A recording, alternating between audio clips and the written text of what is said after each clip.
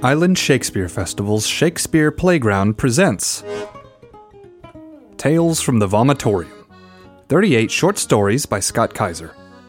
At Island Shakespeare Festival, our mission is to provide accessible classical theater realized for a contemporary audience. Tales from the Vomitorium is presented with special permission from Scott Kaiser and is made possible in part by support from our sponsors, the Goose Community Grocer, Goosefoot Community Fund, and Whidbey Telecom. Learn more at islandshakespearefest.org. Today, Renia S. Brown reads The Dream Job by Scott Kaiser. Following the story, Renia will share her response. Then, Scott and Olena will discuss Scott's inspiration for the story, as well as his experience with the play from which the story is derived. We hope you enjoy.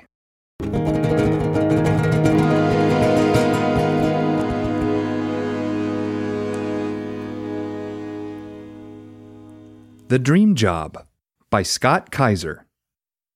Read by Renia S. Brown. Please, Julian, pleaded Callie. I know it sounds irrational, but finally I catch a break, Julian shouted. A fucking dream job and you pull this shit? Julian's booming voice filled the small bedroom of their wretched little studio apartment in Queens. Callie and Julian had been living together for 3 years, squeaking by on cash from catering and waiting tables, while Julian tried to get his acting career going. Think of what we can do with the money, Callie. Get out of this rat hole, buy furniture, travel, have a kid. I know, it's just that I have a terrible feeling about this. Julian had just been offered a 1-year contract with the acting company, performing Shakespeare in cities and towns all over the country. What are you afraid of? Demanded Julian. What exactly do you think is going to happen? I'm afraid that what? I'm afraid you'll be killed on the road. Why? Why would you think that, Cal? I had a dream. A dream? Yes. What? Well, what was the dream? Julian demanded. Callie sat on their bed, looking out of the filthy window into the brick air shaft, and told Julian her dream. I was an empress, like in ancient Rome, sitting in a huge arena like the Colosseum, and it was filled with thousands of spectators, and they came to watch a gladiator do battle with a ferocious lion. The gladiator entered the arena, and when he turned to pay me his respects, I saw that he had no face. Then the lion entered the arena. It was huge, like 10 times the size of the gladiator, and he tore the gladiator limb from limb and devoured him piece by piece. Callie broke down in tears. Slowly, Julian melted. He sat down on the bed, put his arm around Callie, wiped the salt drops from her face, and kissed her on the cheek. So, I'm the gladiator. Is that it? Callie nodded. He inhaled deeply and sighed heavily. All right, Cal. All right, Julian said softly. I'll call Denise, and I'll tell her I can't do it. On the other end of the phone, Denise, Julian's agent, would have none of it. This is a foolish decision, Julian. Very foolish. We worked very hard to get you this gig, and I know, Denise, and I truly appreciate how you told me this is what you wanted most. Yes, but just tell me why. Why can't you do the tour? Now, I know this will sound lame. Yes? But my girlfriend, Callie, is convinced that What? She thinks I'll wind up dead if I go out on the road. What? Why? Why would she think such a thing? She had a dream. A dream? Said Denise. That's crazy. It's just insane. Yes, well, I know it sounds a little... Tell me, what did she dream? Julian repeated Callie's dream. No, protested Denise. Please, put Callie on the phone. Callie took the phone from Julian. Hello, Callie? This is Denise. Look, dear, you've got the dream all wrong. Listen, Julian is the lion, not the gladiator. The faceless gladiator is the role which Julian will vanquish to the delight of thousands of people all over the country, but especially to the delight of the Empress, which is you, Empress Callie. 2 months later, after weeks of grueling rehearsals in the city, Julian was stowing his bag underneath the bus to begin the national tour. "I love you," said Callie, embracing him fervently, her eyes leaking to tears. "Take care of yourself." "I love you too," said Julian as he boarded the bus. "And don't worry, nothing will happen to me. I promise." "Call me tonight," Callie shouted at the bus window, waving her cell phone at Julian. "I will," Julian mouthed back through the glass. The diesel engine roared and the vehicle pulled away in a cloud of fumes and street dust. The next day, to take her mind off the gaping void in her life created by Julian's absence, Callie took herself to see a new exhibition of Roman antiquities at the Metropolitan Museum of Art. There, in the crowded gallery, Callie met Leonard, a tall, blonde Swiss financier, a risk manager for Credit Suisse. Callie and Leonard walked together from object to object, discussing the pieces: a vase, a bust, a headless statue, a sarcophagus. Callie had majored in art history in college and spoke eloquently about the pieces. Leonard had traveled the world, had been to all the great museums, but had never encountered a woman like Callie. At first, Callie did not agree to meet with Leonard, but her loneliness eventually tore her down, and she began seeing him. First for coffee, then for lunch, then for dinner, then after much soul-searching, love-making. With every passing day, Callie's love for Julian began to fade, drop by drop, limb by limb, organ by organ, until it was completely consumed by her love for Leonard. 8 months later, Callie moved in with her new lover in his luxury condominium on 5th Avenue with a view of Central Park, a view fit for an empress. At the front of the building, a ferocious lion, exquisitely carved in solid granite, guards the front door.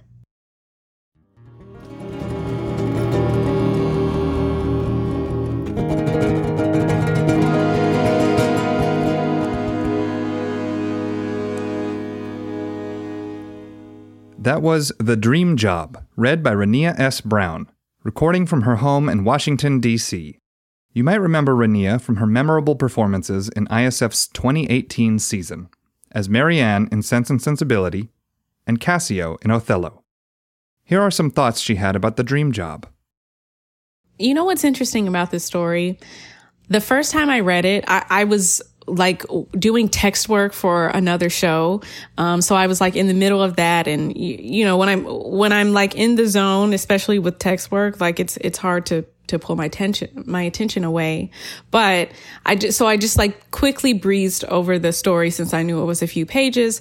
And upon the first time reading it, I thought, oh, this is Antony and Cleopatra, because the first thing that popped in my head was, Cleopatra, talking about the dream that she has with about Antony. Oh, such another sleep that I might see, but such another man. Right. And I knew like I'm going to have to reread that again just to make sure. But, you know, the first thing that popped into my head when I thought about a dream was Antony and Cleopatra. And then I thought about Cymbeline for like 2 seconds, you know, that weird dream with the eagle or whatever that bird is.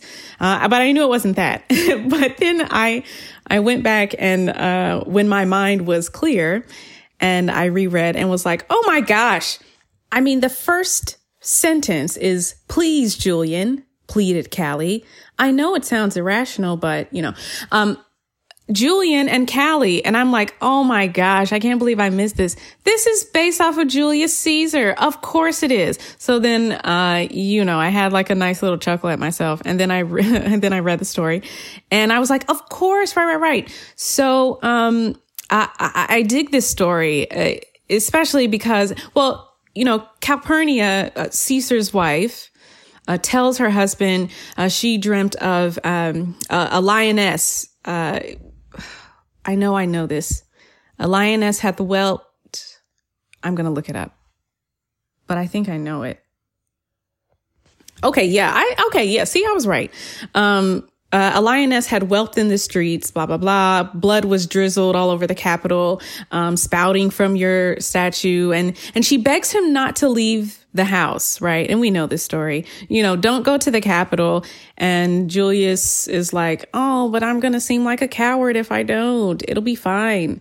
And he goes, and we know what happens, right? He is stabbed to death. And then I started to think, like, hold on, let me go back to Julius Caesar.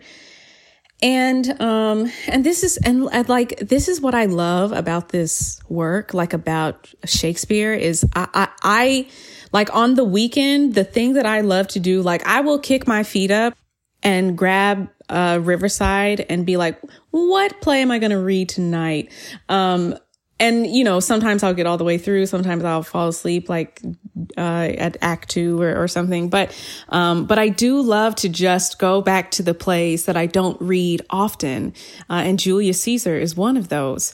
So I went back and was like, of course, I knew that there was something about, something that I was missing with Julian's agent. Like, oh, let me talk to Callie and see what her dream was about. And, Brutus tells Caesar, no, the blood that she's talking about in the dream, that blood will revive Rome. And I just thought like, oh, this is so great. Like that other people will try to decipher your dreams for you, as we see here in The Dream Job and in Julius Caesar. Now, the story, The Dream Job, what I love about this is it then becomes Callie's story, as opposed to Julian's. Right? She's talking about, I had this dream. I think you're gonna be killed if you leave me.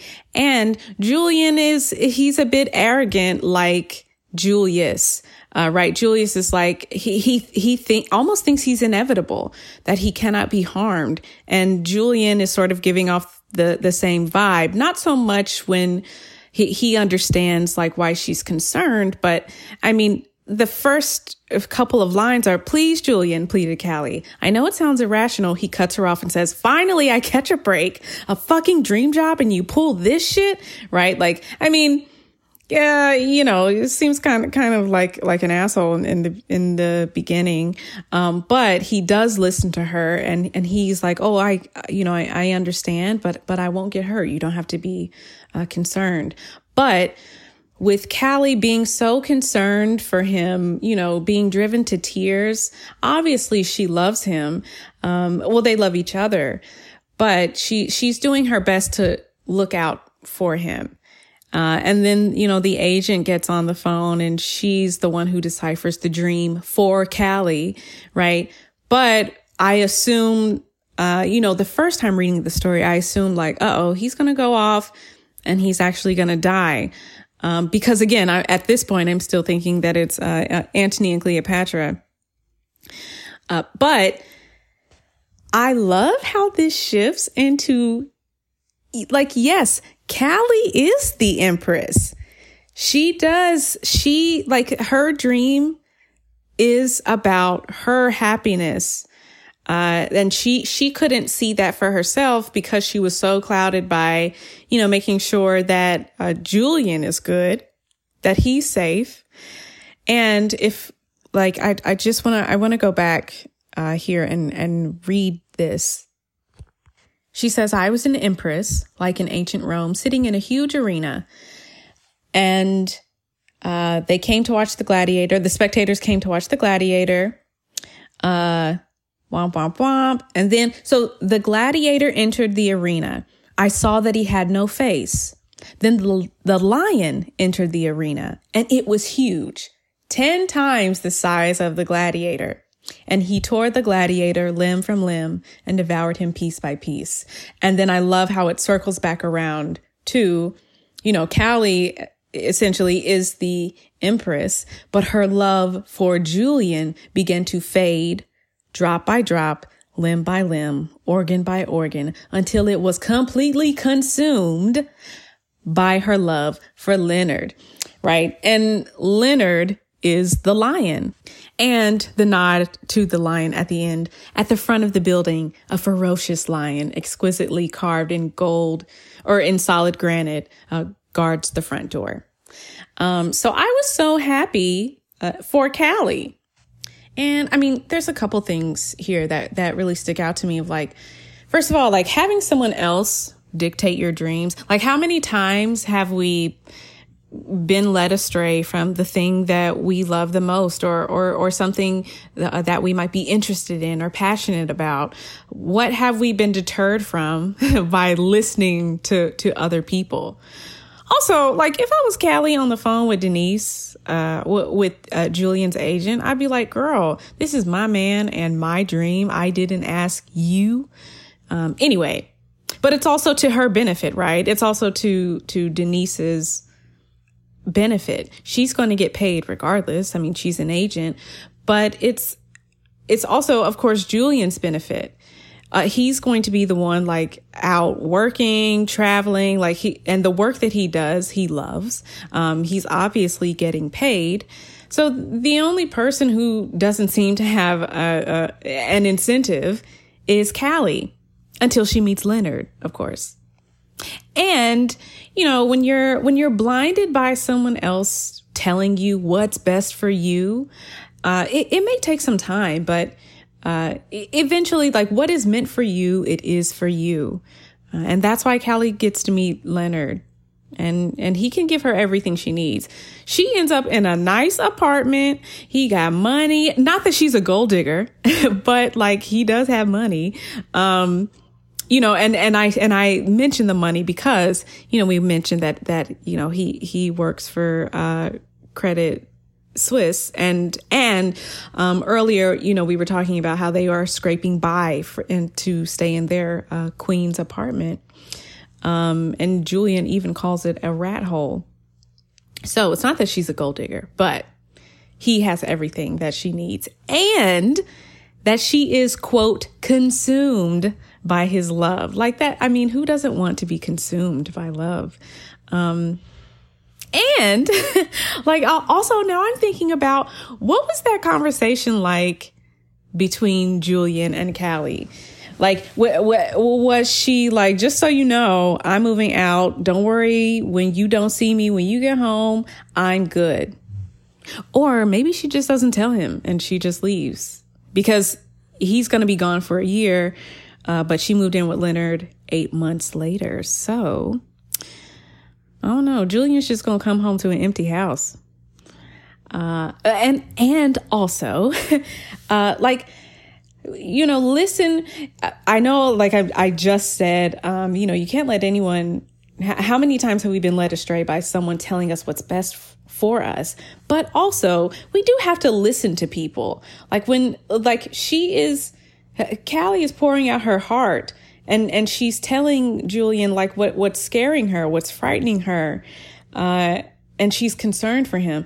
I mean, who knows? They might have still been together if he had stayed home, but of course she still would have been in that same situation where she's scraping by and it seems like she's with the man who he's not a terrible person, but Callie could do better.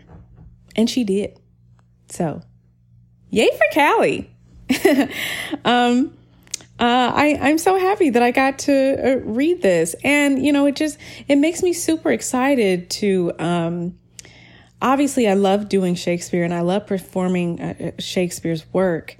But I also really love how we can adapt his work into something contemporary, but still very much the story that Shakespeare is trying to tell us, the main thing that he's trying to throw out into our faces so that we understand how much more we are connected to each other.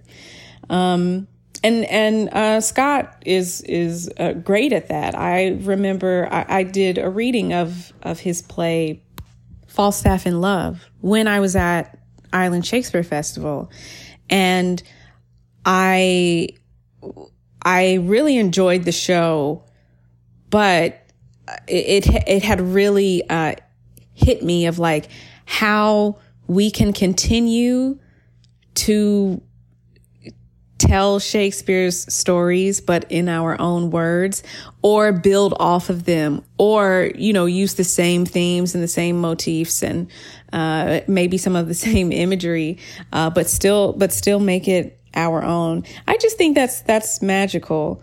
This guy's work has been around for about 500 years, and we are still playing with it. We're still flipping it and turning it upside down, and adding this other layer of adapting his work, which we have been doing for a while as well. But there is magic in that, and then you start to think like, well, 100 years from now, are people going to be reading, Scott Kaiser's work and going, wow, this is a classical play.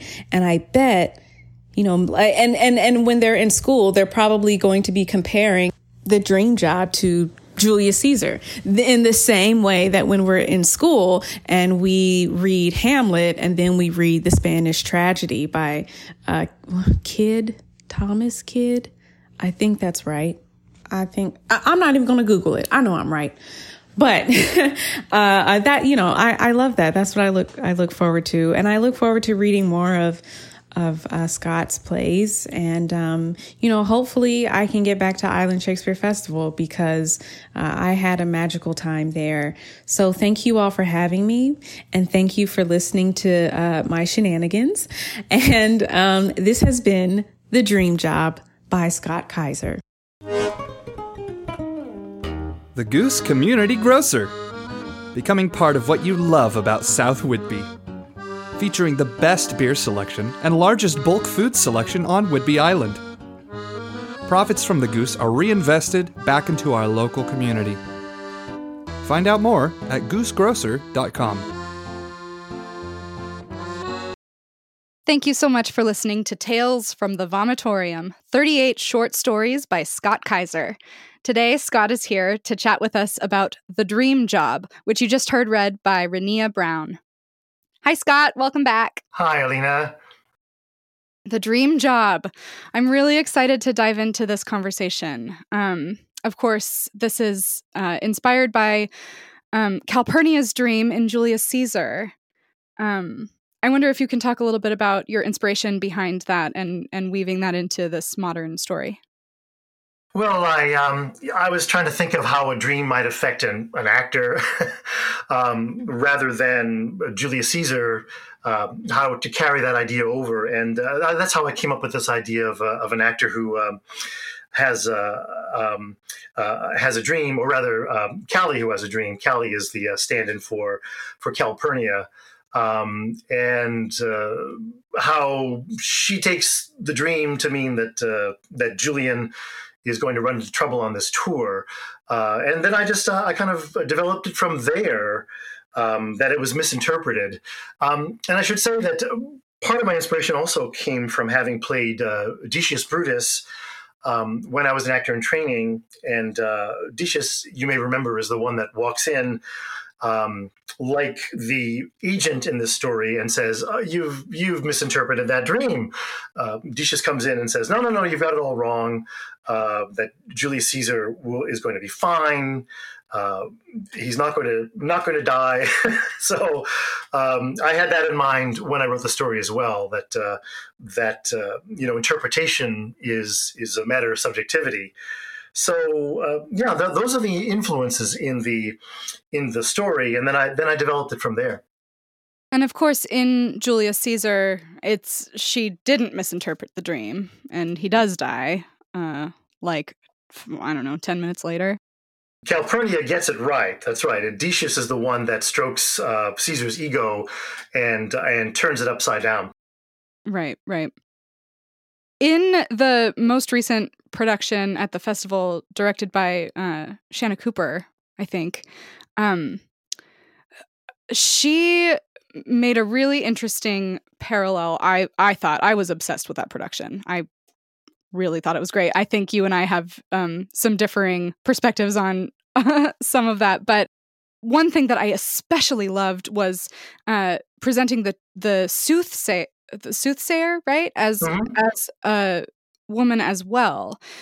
So then we had Calpurnia with her dream, and the soothsayer with her warning, and also Portia, and these three women who present, you know, a truth to the men in the play, and what impact that has on all of them. And that was really, really interesting to me. And I think there's so much Calpurnia is offering in the play here that it's sad that it's not heeded.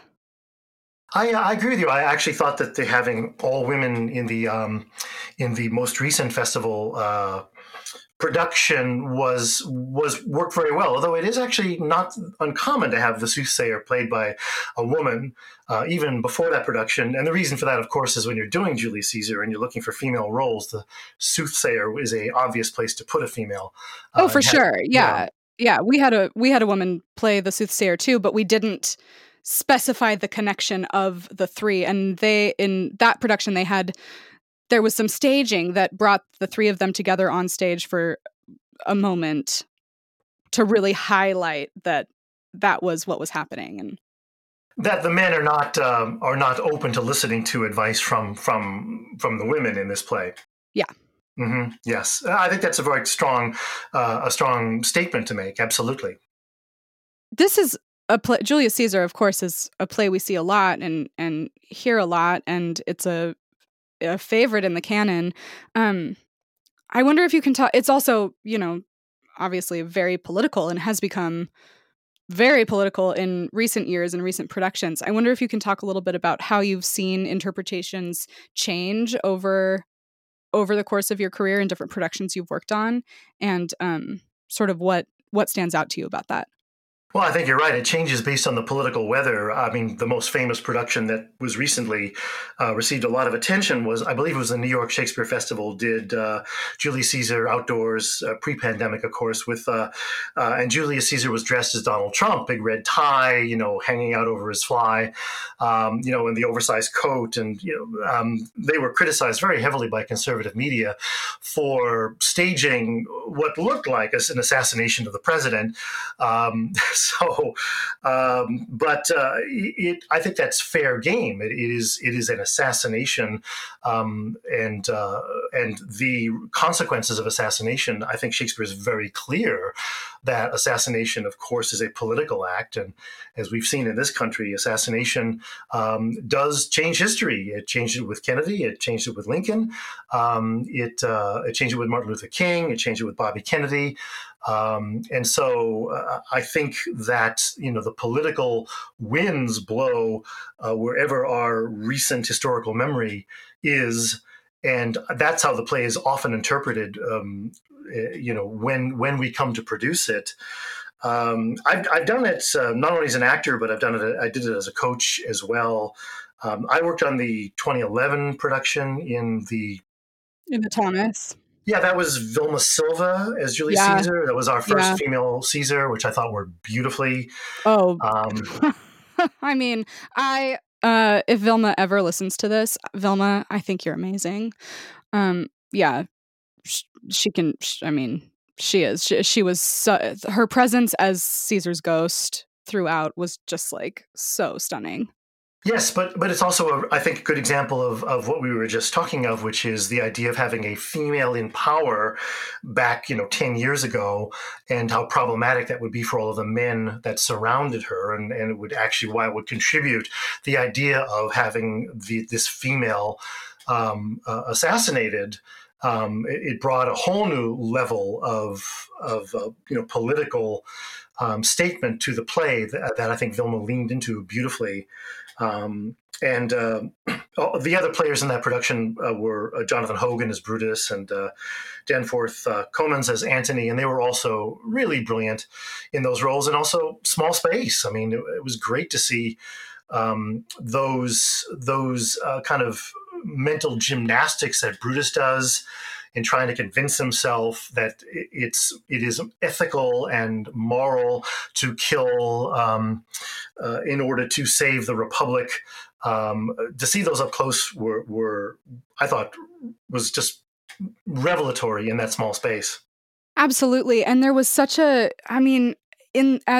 audience really became part of the storytelling with becoming the crowd, and the VOMs were used so much for entrances and exits and like action taking place in the VOMs too, that you felt like pulled to whatever side was currently speaking. It was really interesting. And also the lobby display for that production, there were all of these like panels hung in the upper lobby of the Thomas Theater that described different political uprisings and assassinations, and it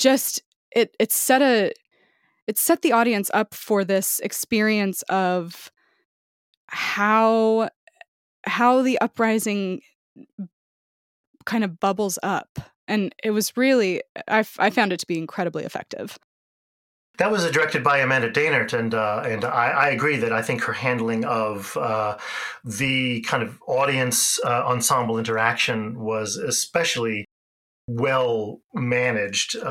She really, from the very beginning, found a way to bring the audience in right from, as you say, from the lobby. I actually, if I remember correctly, they had banners even on the bricks outside the theater. Oh, you're right. Yeah.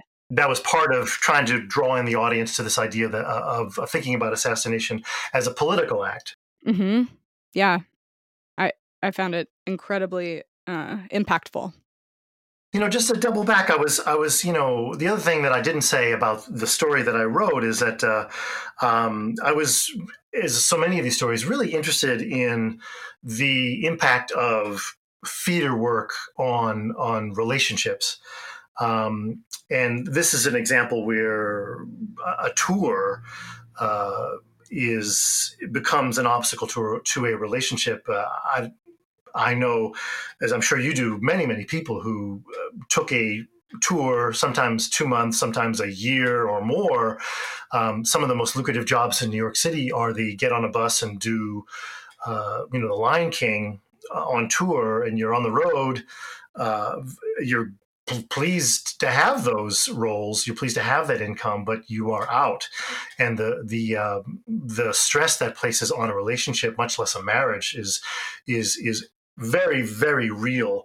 And so that also was in my mind when I wrote the story, is how the separation while you're off doing jobs in the regions or on buses can be just incredibly damaging to a relationship that's just sort of getting going. Absolutely. I mean, the anxiety of being apart and lonely, and always when you're joining a cast and starting a new production, like there's so much getting to know you time that has to happen so quickly, and we ask ourselves over and over to really create a family that then is going to have to separate also when the show is over. And it's I mean, I don't know how we do it. I guess we do over and over, but it's really hard. It is. It is one of the things that I wanted to explore in this story and in the book, that I think I was watching on television, movie Prom. And there have been so many shows on television and movies about theater and theater people.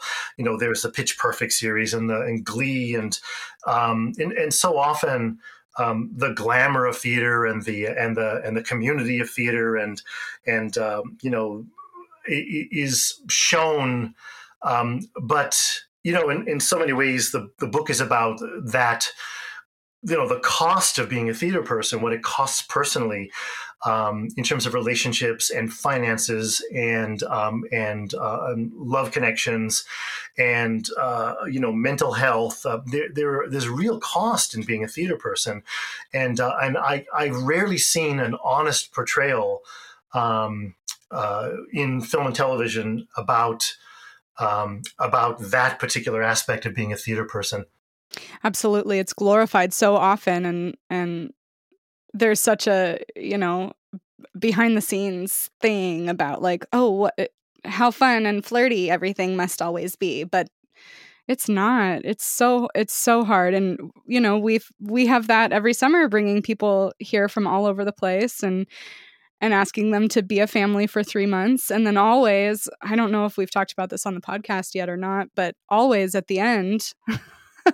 The last couple of weeks of the summer are always so hard because everyone's realizing that that's coming to an end and they're going to have to say goodbye and are excited to go back to their life and their family or their partner or whatever, but also are leaving this family they've been immersed in for several months, creating really vulnerable work. And it's then they go and do it again somewhere else. It really is hugely taxing, and I don't know how we sustain that over years and years and years. I mean, I think that's what's so beautiful about companies like OSF and some of those larger regional theaters that allow some company members to build lives in a town where they get to make work and not have to be in a city going from job to job to job, because that's not sustainable for everyone. It is hard. I mean, as you say, that every cast that comes together forms its own community. And for the most part, though, I know that some casts come together and they don't really form, for the most part, a cast comes together and it becomes a very trust-based and supportive, nurturing, loving community. Most casts are like that I've been experienced. And it is very hard when you have to break up the family at the end of 2 months or 10 months, or it can be heartbreaking. I think with social media, it is easier to stay in touch with people, but it's not the same as being in the room with that group. I don't know what the long-term effects of coming together and being ripped apart over an entire lifetime. I don't know if there's been any studies about that, but I know it can be very traumatic.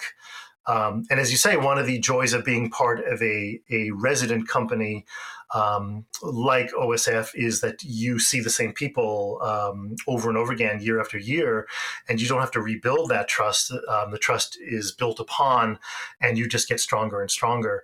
But as you and I both know, that's not the norm. That is a true anomaly in this business. And I mean, it's too bad, but it's absolutely not the norm.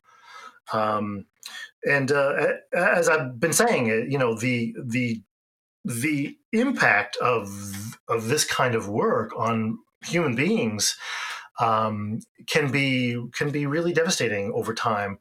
And I've just never seen in-depth examinations of that particular facet of what it is we do. Yeah, absolutely. And remind me, in the story, is Callie is not also in the theater, right? Or it's not mentioned if she is. I don't, I think I leave that up for interpretation. I don't think that Callie is necessarily a theater person. I don't think I actually say what she does. I think there's a hint there that she's not a theater person because she majored in art history. Right. Yeah. And then she meets him at the museum. Yeah. Yeah, and what a complication that can be too, having a partner who's not, and as much as they may try to support a life in the theater, it's hard if you're in it, and it's hard if you're out of it. I don't know that many couples, I have to say, that with one in and a theater person and one not. Maybe you do. As I think about, well, I tried it for a while.